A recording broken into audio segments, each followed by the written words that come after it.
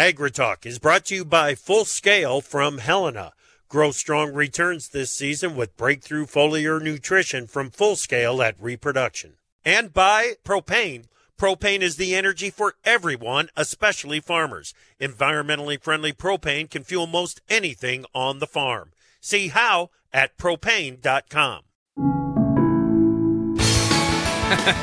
So get this. About 20 minutes ago, I'm writing the intro for the show, and I wrote, the call on corn as of this moment is fractionally sideways. At this point, about 20 minutes later, corn is about 2 cents lower. We'll call that fractionally medium changed. Most of the commodity world enjoying some morning strength. We'll definitely take it. This morning, we'll check in on fertilizer prices and availability, and then we're going to look in on the pork industry. I'm going to do my best to keep her out of the rhubarb in Chip's absence. Live from Single Seat Radio via Farm Journal broadcast, this is AgriTalk. This morning, I'll begin with a conversation with Josh Linville from StoneX. Then it's Dr. David Newman from the National Pork Board and Joe Kearns from Partners for Production Agriculture. And directly following the news, Karen Bonert from Farm Journal's Milk. I'm handsome, capable broadcast maitre d', Davis Michelson. Welcome to AgriTalk, everybody. Thanks for tuning in. Glad to have you here. If you've been following the show, if you've been listening in the last few days or so, you may already know that Chip is traveling to the PNW, the Pacific Northwest. He's going to check out some shipping stuff out there. He and Big Apple Joe are headed to a port. I'm not quite sure exactly what they're going to find, but it does seem very important. Would you agree? Anyway, so I'm here. I'll fill in for him today, and then fill in again on Thursday. So really glad to have you with us. I'm looking forward to the conversations that we're going to have. Almost kind of one of my fallback guests, but a vitally important conversation coming up with Josh Linville from StoneX. Global trade flows. How much does this Israel thing really impact stuff? What's our risk here? And then, of course, just for domestic supply and stuff, y'all are out in the fields, I'm sure of it. And if you're not, you either were or you're anxious to get a window. And that means fertilizer is right around the corner and for your fall applications. And so we're going to check in on that, see what we've got to look forward to, and maybe even talk about spring. I'm not quite sure where Josh will want to go with that, but we'll learn everything that we can. And then, of course, Dr. David Newman from the National Pork Board and Joe Kearns for Partners from Production Agriculture. I'm interested to learn more about what they've got going on there. And so it should be a really great show. And then, of course, Karen Bonert to talk a little bit of dairy for us. She's at an event, or was. I'm not sure if she's still there. Anyway, she's doing a thing, and we'll get the lowdown. It's going to be great. So let's begin with today's news, where according to the National Weather Service, an Alberta clipper will bring very gusty winds and a round of rain across the northern plains later today and Wednesday, spreading into the Great Lakes Wednesday night and early Thursday. A warming trend is in store for the eastern half of the country as an expansive cool air mass moderates. Warm and dry air across much of the western U.S. will spread into the plains, but rainy conditions will remain over the Pacific Northwest. From there, we've got some crop progress highlights from USDA's Crop Progress and Condition Update. This as of October 15. I don't know how many more of these we're going to do because at this point, we've got corn 95% mature. That's 3% ahead of the average. 45% harvested ahead of average. 53% good to excellent. That's left unchanged from last week.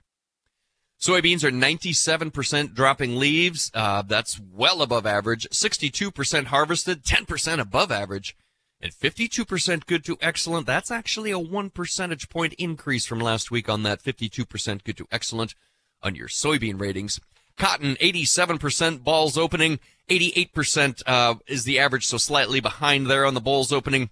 33% harvested compares to 32% on average. 30% good to excellent. That's down 2% from last week. And winter wheat, 68% planted, in line with average. 39% emerged, slightly behind the average pace. Crop consultant Dr. Michael Cordonier raised his U.S. corn yield estimate 1 bushel to 172.5. That's still a half bushel below USDA's forecast for this month. His soybean yield was increased 0.3 of 1 bushel to 49.3 bushels per acre. That's 0.3 of a bushel below USDA's October estimate. In a broadcast on state television, Iran's foreign minister suggested Iran would respond to what they call, quote, war crimes committed in Gaza, and they say all options are open. The President Joe Biden is set to visit Israel and Jordan to reinforce America's support for Israel and hopefully prevent the escalation of its conflict with Hamas in the region.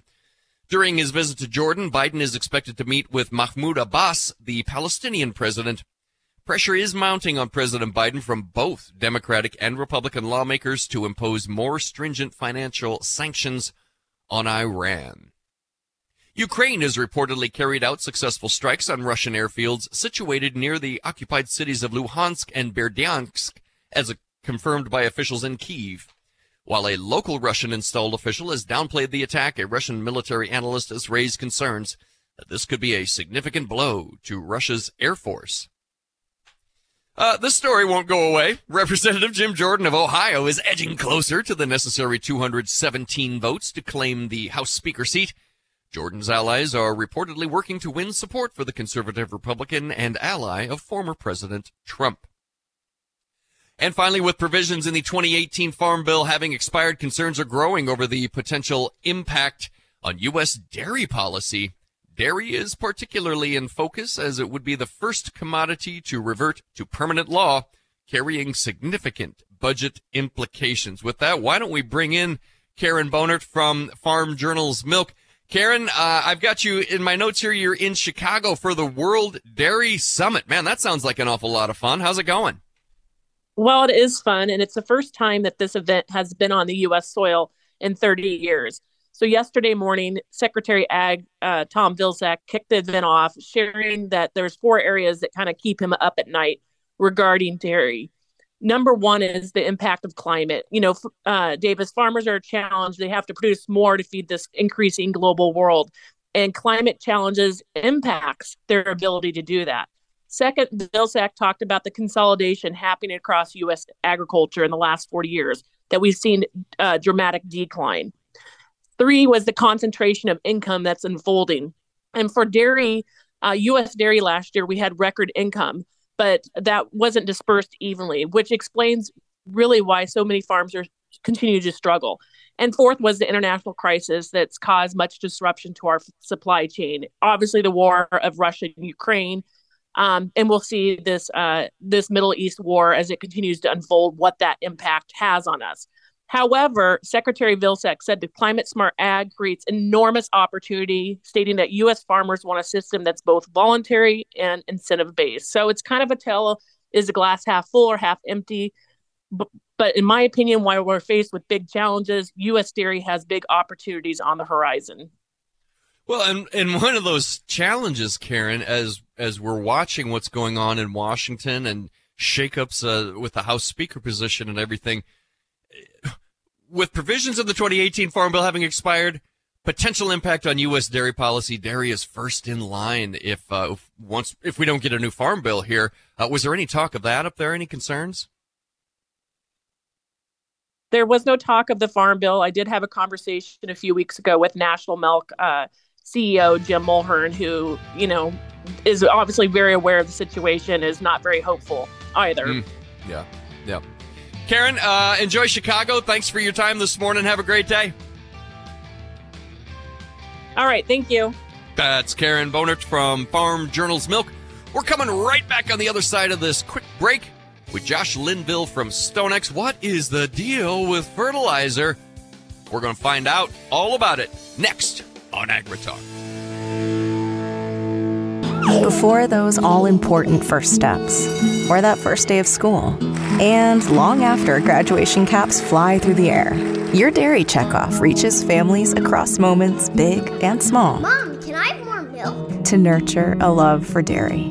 It reinforces the positive role dairy plays in their everyday lives and shares how it's produced with care for our cows and for the earth. Find out how your checkoff is making every drop count at usdairy.com. When it comes to combines, capacity and cost keep going up.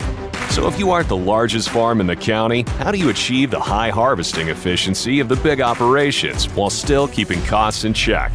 Start by checking out the Kloss Treon 740. The latest Kloss combine delivers high reliability, low maintenance, gentle threshing, and surprising efficiency.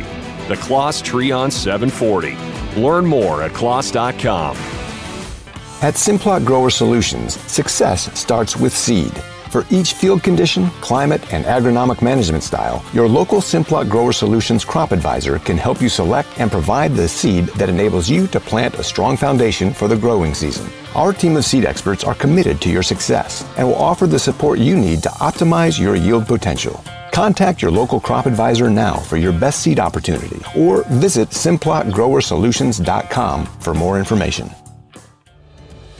This is Andrew McCrae, host of the American Countryside. I'm also a farmer and rancher from Northwest Missouri, and I hope you'll join me each week for Farming the Countryside as we take a look at the top issues impacting agriculture as told by the people farming and working in our industry. We'll talk about markets and trade, share some of the latest tips and trends from grain and livestock producers, and take a look at trends impacting rural America. Join me for Farming the Countryside on many local radio stations or on your favorite podcast platform, or just go to farmingthecountryside.com.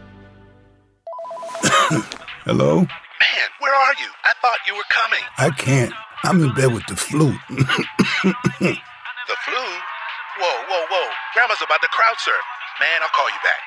Don't get stuck at home with the flu. A flu shot is safe, effective, and you can get it at the same time as your COVID-19 vaccine. A flu shot is the best way to prevent the flu and its potentially serious complications. Don't get flu FOMO. Learn more at getmyflushot.org. Brought to you by the AMA, CDC, and the Ad Council. Hi, I'm Ag Day host Clinton Griffiths, and I invite you to join me each morning as we cover the nation's food system, from fields of green to orchards of orange and livestock everywhere in between. America runs on agriculture, and here at Ag Day, agriculture is what we do best. Listen as our analysts track the markets, learn about innovations in technology and sustainability, and live the country lifestyle through the eyes of rural America. Join me, Clinton Griffiths, for Ag Day, the country experience.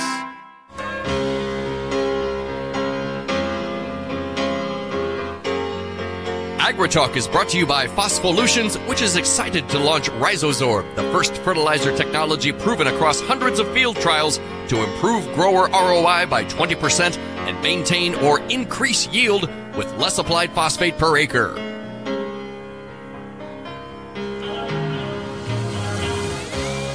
Rightio, here we go.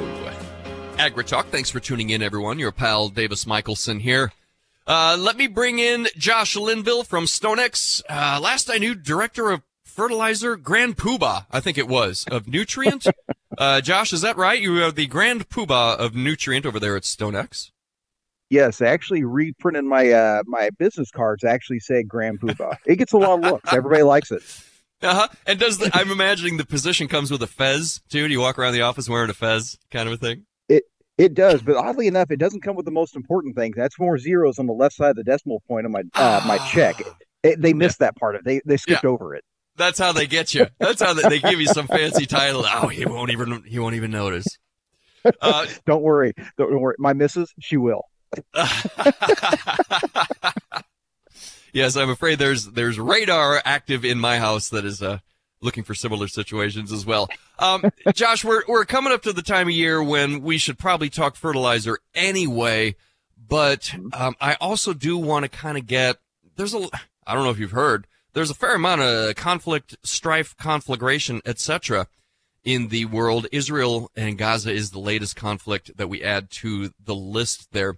So just start me, what you're looking at the Earth from the moon, broad view type stuff. How big a deal is all of these? Are all of these new dust ups and what have you for fertilizer?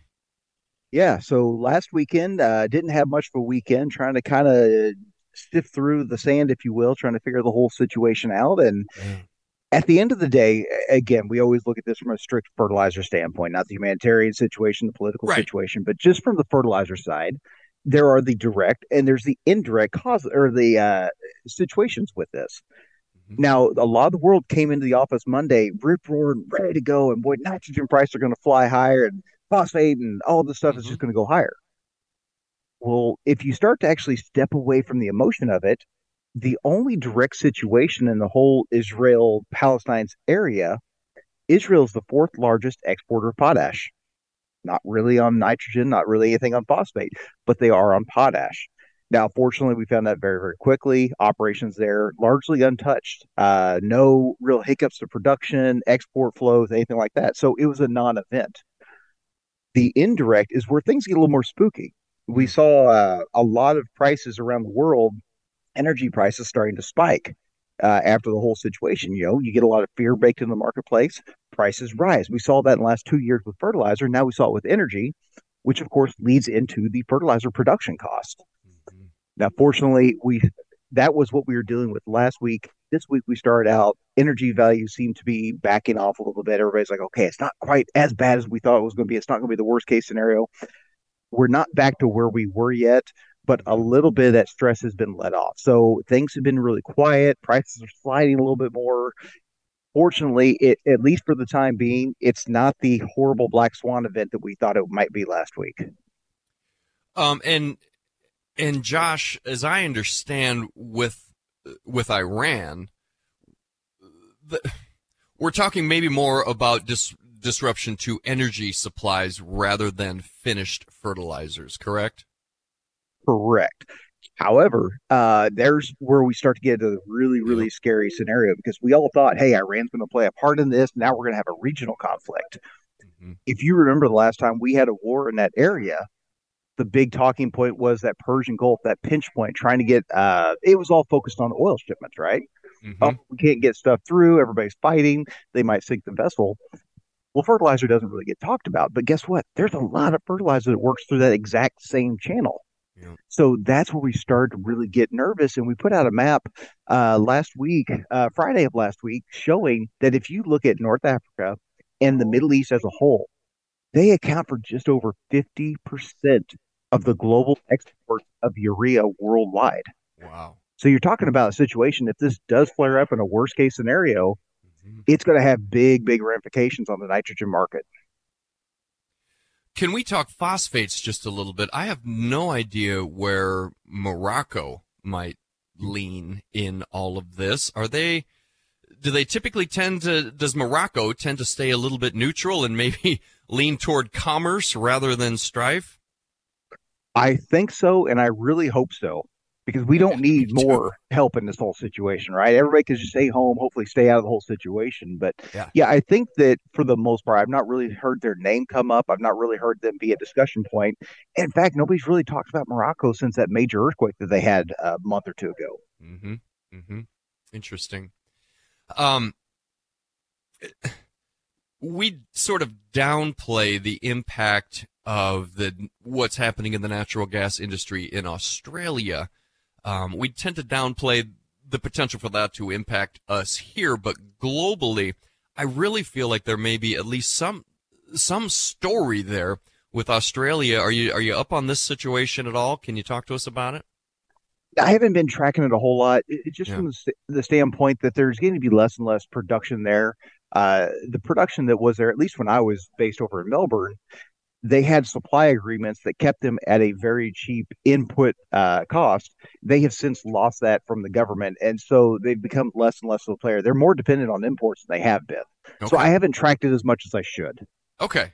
So probably a non-issue, but death by 1,000 paper cuts is always a concern, especially after what Europe endured last year. And there were those saying, oh, no, 24 is going to be the year that you got to look out for as far as wintertime in the European Union.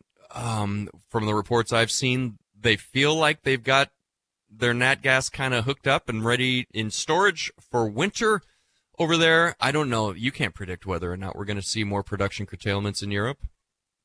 Yeah, I'm not even going to try, because I can barely stay ahead of the fertilizer market half the time. But I will say I had a couple longer range forecasts for Europe sent to me this morning that were indicating Europe looks like, at least for today, looks like it's going to have another warm winter. If that's the case, and we all know weather can change in an instant, it could be one of the coldest they've ever had. But if we have another warm winter, we're going to do exactly like we did last year. They've got plenty of inventory to start off with. Demand will be down because the domestic side doesn't need it because it's warmer than they expected. And all of a sudden, prices start taking more and more hits. We start having that conversation. Maybe we restart more. Mm-hmm. The U.S. government that I see is throwing money at domestic fertilizer production. The amount of money that they're throwing at it, to me, looks like we're talking about existing facilities, maybe getting some updates, maybe some expansions and things like that. Is that how you read that? Yes. So I believe it was 2 commodity classics ago where they came on stage and they said, we really need to help the fertilizer industry. We are going to be providing $250 million. And for the most common person out there, and myself fully included, that's a lot of money. Mm-hmm. And ultimately, they came back and they doubled it. They said, we're going to do $500 million. That's a lot of money. Mm-hmm. The problem is when we start to look at what it takes to build a brand new world scale facility, not just a local regionalized small facility, but something large that can deal and stay relatively efficient, you're talking billions of dollars. The last one we did was up in Iowa. And I think that one at the end of the day ended up $3 or $4 billion. I'm trying to go off memory here. Yep. And think about the inflation that since then, the cost per manpower and the steel and everything else that goes into it. Mm-hmm. You're probably $4, $5, $6 billion at this point. So you think about it, $500 million is a lot of money.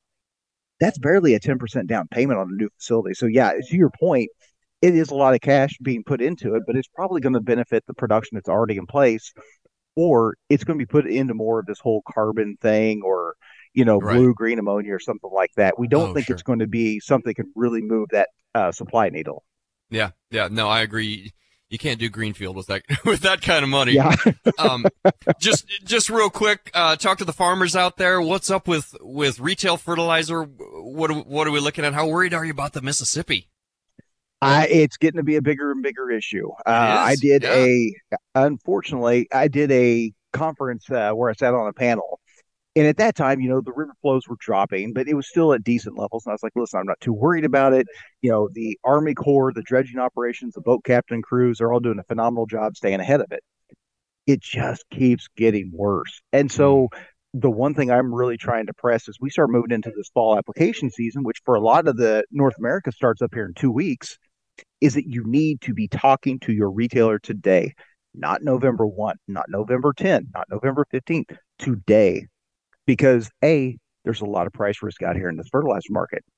The supply chain does not want to take that risk. Not after last year. There was a lot of hickeys that were taken. And then you start to look at the logistical issues that we are going to have, that we're going to continue to have.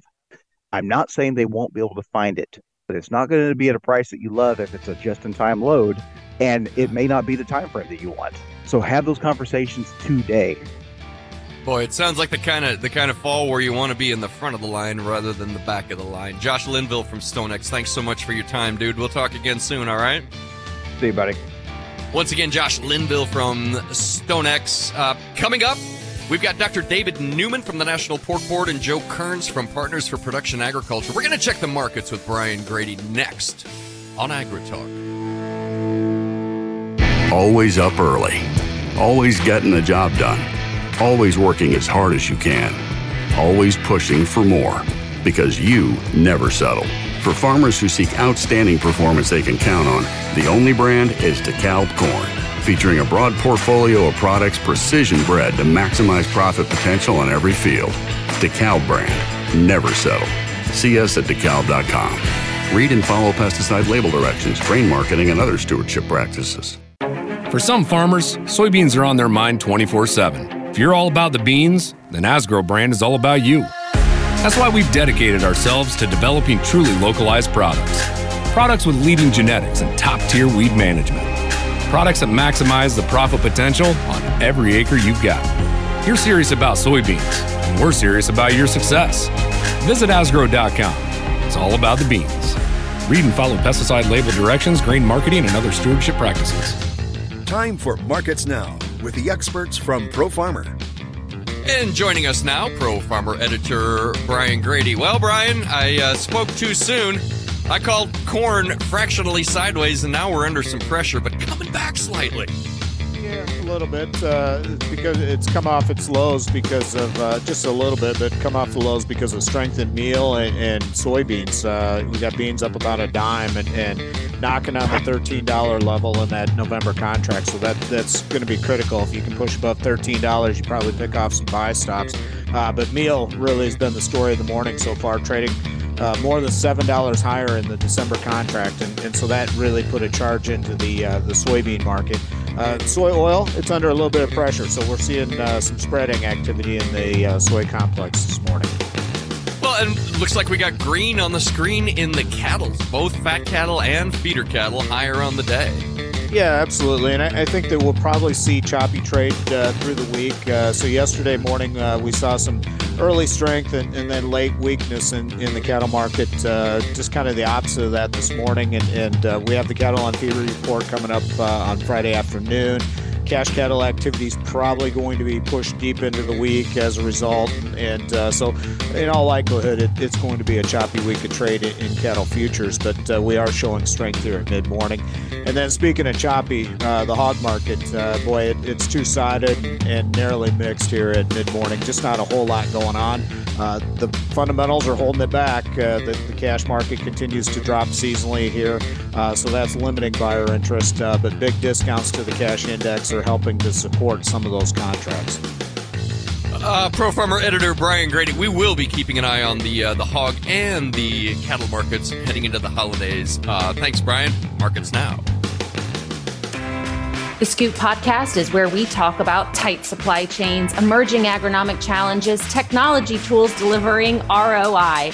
I'm Margie Eckelkamp, editor of The Scoop and host of The Scoop Podcast. Join me as I interview leaders from across the ag retail sector. Farmers are working hard for every bushel, and their trusted advisors are by their side. Find The Scoop Podcast wherever you find podcasts so you are up to date on everything ag retail. Sometimes I just cannot believe all the storms we've gone through here. I can only hope that we'll be able to leave this house to you one day, baby. You're our legacy. Planning for these disasters will make sure we're safe, and is the best way to protect that legacy. Protect your legacy. Visit ready.gov/plan for the tools and tips you need to start your emergency preparedness plan today. Brought to you by FEMA and the Ad Council. Opinions expressed on AgriTalk do not necessarily reflect the views of Farm Journal Broadcasting, affiliate stations, or sponsors. The chickens have come home to roost. Find out whose fence they're perched on today on AgriTalk. Welcome back to AgriTalk, everybody. Davis Michelson here for you. Glad that you have tuned in. Yeah, it's an interesting conversation with Josh Linville there. I do like to get updates from him. I'll have some thoughts in the fourth. About our conversation. In the meantime, let me bring in Dr. David Newman, Senior Vice President of Market Growth for the National Pork Board. Dr. Newman, welcome to AgriTalk. Thanks for joining us this morning. Oh, thank you for having me this morning. I appreciate the time. Any chance I can impose upon you for an impromptu crop update? Are they turning and burning in your neck of the woods? Yeah, harvest is complete. I'm actually located in South Central Missouri. So all the harvest is done. Things are wrapped up here. Looked pretty good. We were actually in a fairly wet area, unlike the rest of Missouri. So things turned out pretty well here. The whole Southland, there's a whole strip there that really seems to be having a bin-busting year there. Is the south half of Missouri kind of involved in that as well? Can we lump them in there?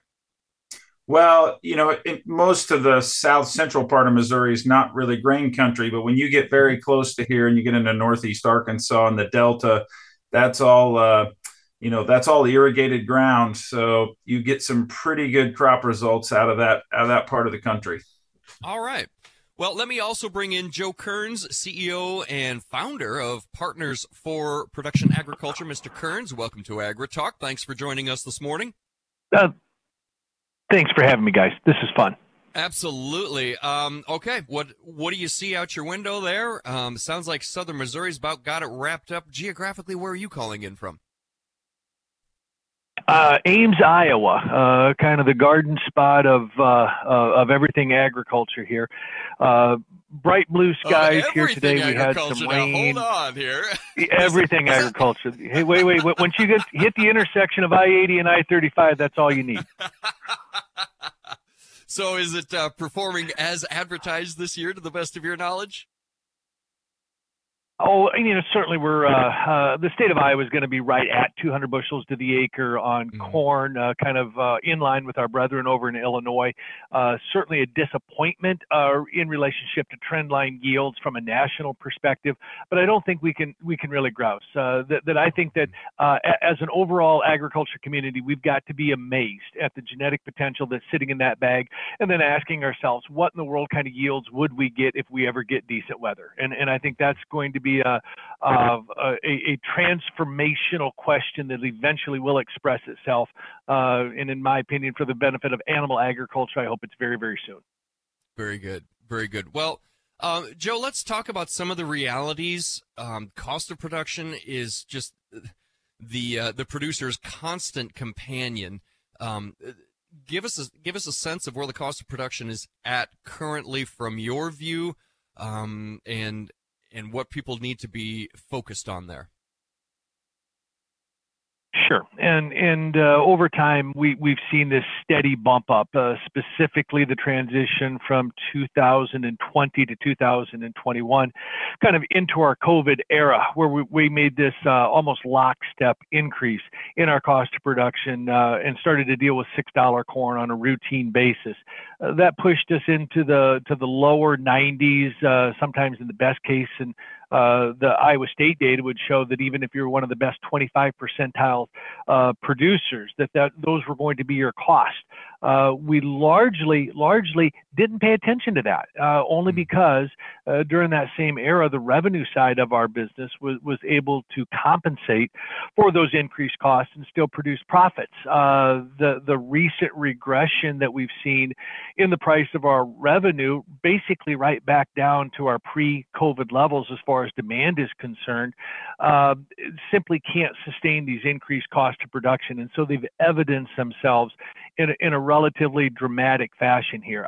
I would tell you that the hog market is not broken. That from a revenue side, that we are trading very much in line with historical trends, but our cost of production has risen to a degree that makes us very unprofitable. 2023 is going to go down as the worst year ever in pork production from a profit per head basis. And those that were around in 1998 might start say, wait a minute, it was worse then. It was worse then for a quarter.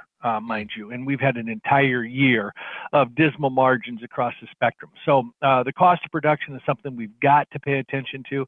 The crop that's coming out of the ground right now has led to roughly $1 worth of compression in the price of corn from when the insurance levels were written back in February up until now. And I do think that as a production community, it is our best hope for a return to profit, is some normalization of corn values and feed values. Mm-hmm. Dr. Newman, dismal margins and market growth don't often make a very good mix, do they?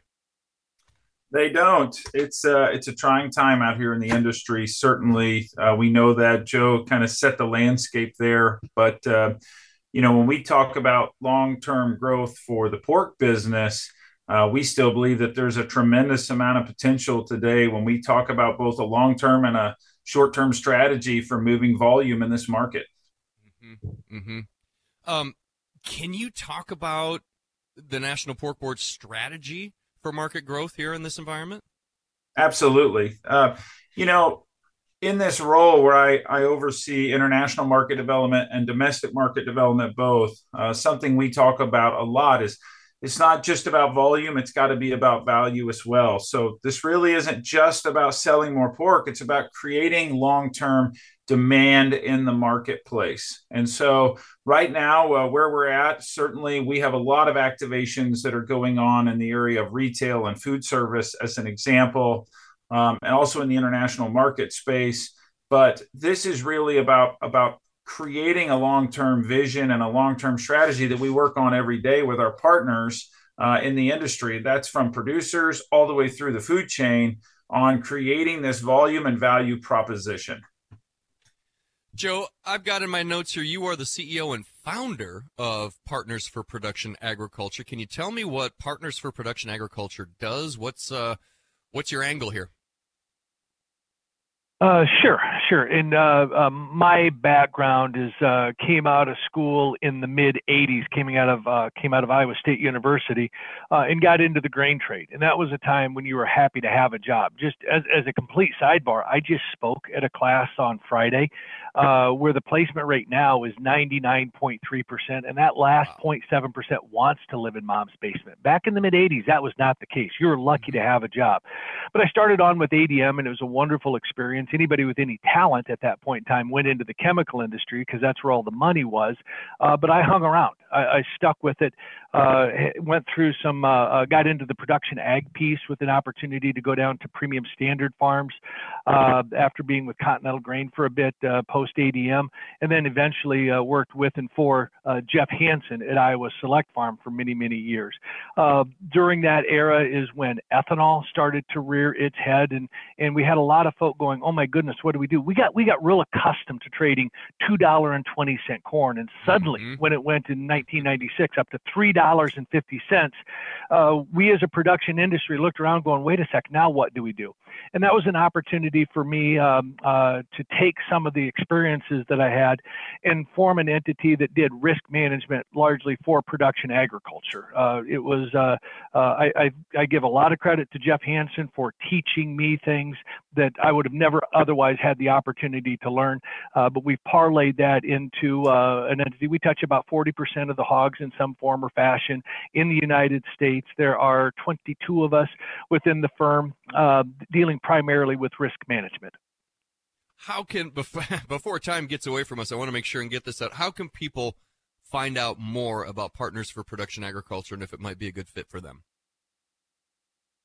Sure. You can see it on our website. It's pfpag.com or EverAg. We were recently acquired in 2022 with the advent of the insurance side of it coming into play. We knew we needed technology and we're unable to do it ourselves, and so we're part of a bigger group at this point in time. The EverAg banner will be the one that we fly beginning the first of the year rolling forward.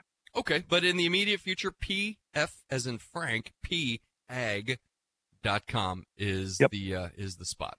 Yep. Partners for Production Ag. Yep, Partners for Production Ag. Yep. Dr. Newman, I just want to give you a second to talk to producers out there. I don't know, pep talk. What do you got for producers out there, brother? Yeah, well, listen, the important thing right now is that we understand the situation. It's not good. Joe just mentioned 23 is going to go down. It's the worst year ever. We understand that. And what I can say is we're working with you. We're working for you. We're working strong in our domestic programming right now, working with multicultural consumers, working on Q4 Blitz. The board of directors at the National Pork Board has allocated dollars into strategically going after demand, strategically going after moving more volume. And the international market has been impressive, certainly has been a huge part of what we do in this business. So working with our trading partners, working with U.S. Meat Export Federation, I'm committed to working for producers. My entire team is committed to working for producers, and we're going to watch this get better together, but we're in the fight with you. That's what I'd say today. Dr. David Newman, Senior VP Market Growth, National Pork Board, thanks for your time this morning, Doctor. We appreciate you. Absolutely. Thank you. And, of course, Joe Kearns from God's Country, coming out of Ames, Iowa, Partners for Production Agriculture. We appreciate your time as well, sir, and thanks for all that you do. Thanks for having me today. You bet. You bet. Joe Kearns and Dr. David Newman. Once again, that's pfpag.com, PF as in Frank, PAG.com for more on Partners for Production Agriculture. I'm going to wrap up the program this morning with a couple of news stories that we missed, a little perspective, and who knows what on AgriTalk. Glad you're with us. It's your pal, Davis Michaels. AgriTalk. I'm Tyne Morgan, host of U.S. Farm Report, the only weekend television show that features some of agriculture's biggest names. From custom commentary from John Phipps to the stories of Antique Iron with Machinery Pete to a list of more than 30 marketing analysts, our weekly program focuses on the topics that matter most to you. We invite you to join us each weekend for U.S. Farm Report, timely, trusted tradition.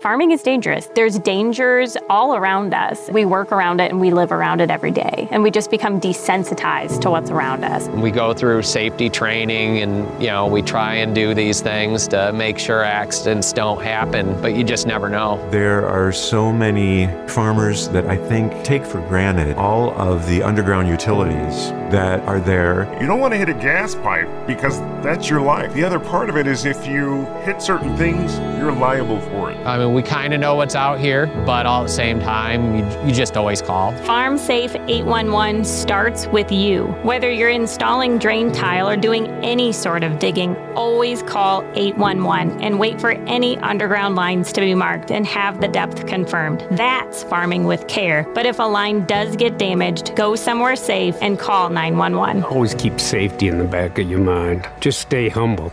For more information, go to farmsafe811.org. Scammers often try to dupe veterans to steal the VA benefits they've earned. Scammers may try to obtain sensitive information or collect payments over the phone, offer to move assets in order to qualify for pension, insist benefits may be sent directly to a friend or caregiver, or promise to manage benefits or file a claim for you. VA will never charge you for processing a claim, and only VA can determine eligibility. To report suspicious activity, visit va.gov/OIG/hotline. Anyone can choose to make a difference. You can help people succeed, rebuild after disasters, protect the environment, or feed the hungry. Not only will you make a difference for others, but for yourself. You can earn money for college, learn career skills, and make friendships that last a lifetime. Make a difference. Choose your future. Choose AmeriCorps. This is Andrew McCrae, host of the American Countryside. I'm also a farmer and rancher from Northwest Missouri, and I hope you'll join me each week for Farming the Countryside, as we take a look at the top issues impacting agriculture as told by the people farming and working in our industry. We'll talk about markets and trade, share some of the latest tips and trends from grain and livestock producers, and take a look at trends impacting rural America. Join me for Farming the Countryside on many local radio stations or on your favorite podcast platform, or just go to farmingthecountryside.com.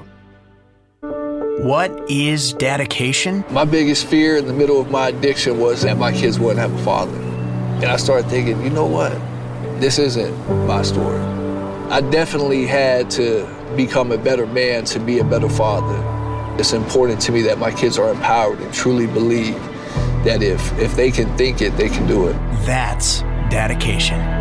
Visit fatherhood.gov to hear more. Brought to you by the U.S. Department of Health and Human Services and the Ad Council. Hi, I'm Ag Day host Clinton Griffiths, and I invite you to join me each morning as we cover the nation's food system, from fields of green to orchards of orange and livestock everywhere in between.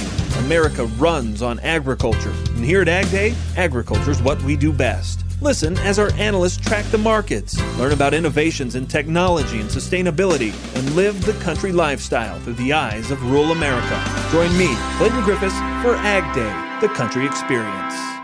If you served, we want you to get the health care and benefits you earned. We want you to come to VA.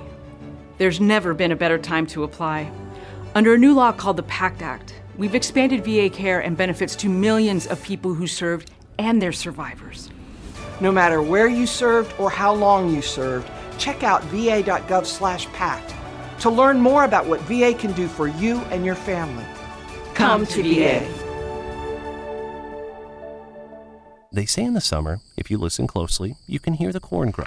But what if Micro Essentials, the mighty Micro, gave every single solitary stalk the superpower to grow and yield more? Micro Essentials beats commodity fertilizers by packing all the balanced nutrition crops need into a single granule for more uniform nutrient distribution, increased nutrient uptake, and season-long sulfur availability. Supercharge your yields with Micro Essentials, the mighty Micro from Mosaic.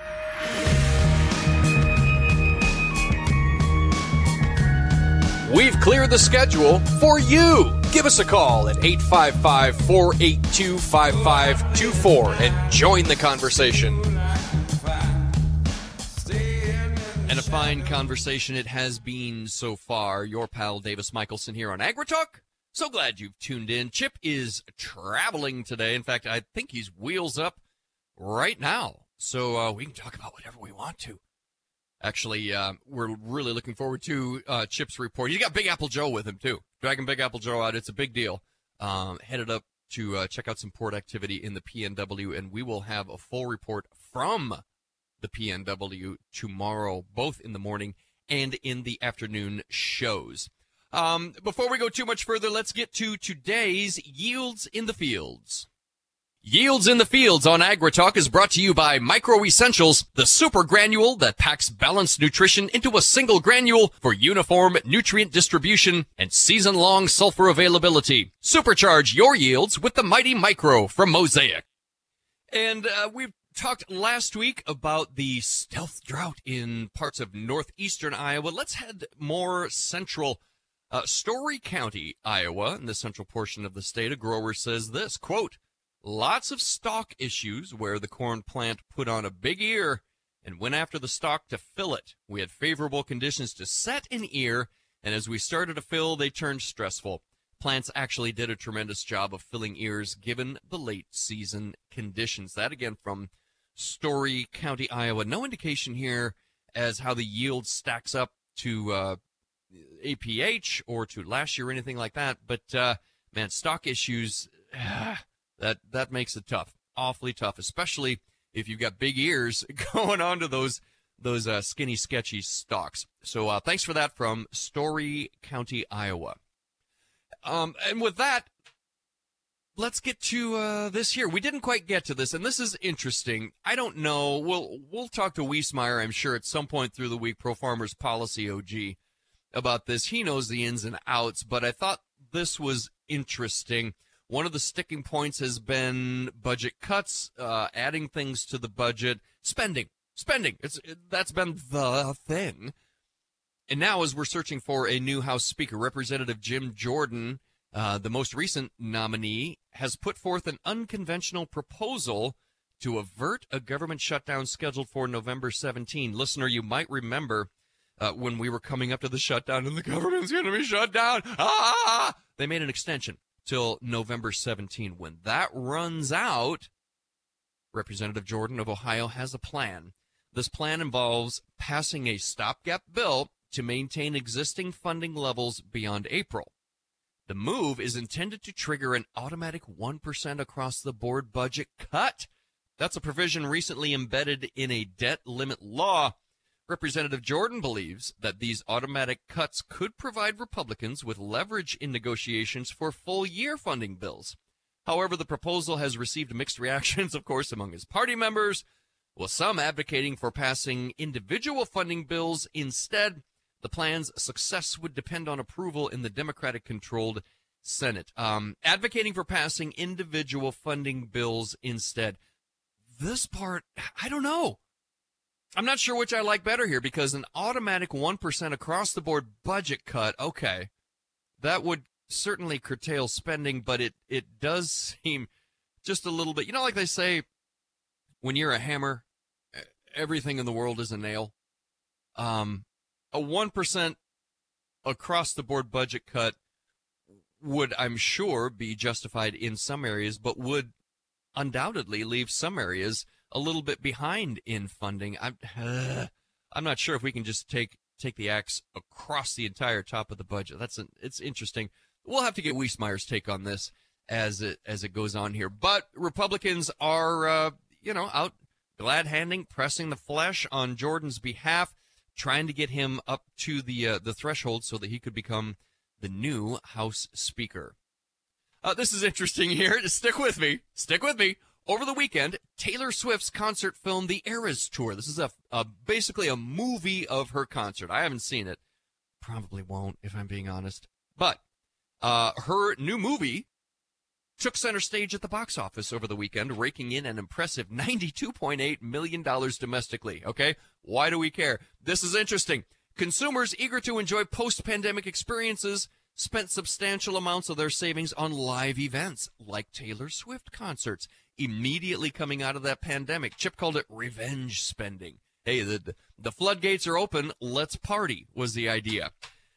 But a Wall Street Journal Credit Karma survey reveals that nearly 60% of Americans now have had to curtail their live entertainment spending due to these rising costs. Approximately 37% of respondents struggle to keep up with event prices, and over 20% are willing to take on debt to continue enjoying their favorite entertainment activities. 20% willing to take on debt. In other words, use a card to enjoy their favorite entertainment activities. For example, a Taylor Swift concert.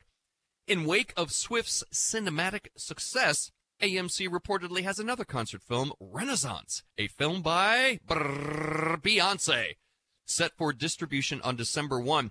This is interesting because if people aren't willing to pay what they pay, and I've been saying for years, concert tickets, who would pay that? My wife kind of have an ongoing discussion. What concert could drag us out of the house? You know, with a concert, some people really enjoy them. I'm kind of an introvert, to be honest. I go to a lot of stuff, but I'm more usually when I'm out on weekends, weekend nights and stuff, I'm playing, I'm performing, I'm up on stage, I'm in the bubble.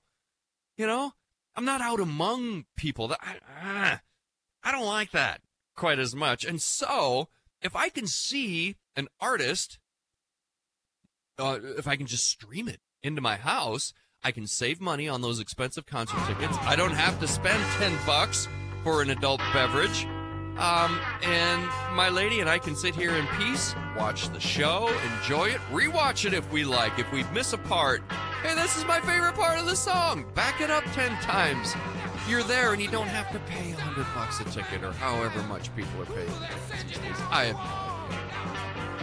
Anywho, that's my 2 cents. Thanks for being with us this morning. Great conversations. Thanks to my guests, Josh Linville, of course, Dr. David Newman, and Joe Kearns, and, of course, Karen Bonert. This afternoon, we'll have Mark Welch from Texas A&M. We'll be discussing markets and supply-side issues, all sorts of things. Matt Bennett will check in from agmarket.net. And then, of course, tomorrow morning, we'll have Chip live from the Pacific Northwest. Thanks for tuning in this morning. It's your pal, Davis Michelson. AgriTalk comes back this afternoon, 2:06 Central Time. Hope to see you there. Somewhere around 400 feet off the ground, RPG came through the belly of the aircraft. When I first got out, I felt like my whole life had been smushed down to just medical appointments. I was going to occupational therapy, physical therapy, speech therapy. We don't talk about the female combat wounded. These are our daughters and our sisters and our mothers. I'm not sure I would still be here if I didn't find the Friends and Wounded Warrior Project that I did. Because there was a long period after the injury where I really didn't understand why I was still here. I felt like I had lost everything. Wounded Warrior Project came into my life and taught me how to stand back up and get back in the fight. The truth is, I think we all have this strength inside of us, but until you're tested, you just don't know it's there. See how Wounded Warrior Project empowers women veterans like Beth by visiting woundedwarriorproject.org/empowerwomenvets.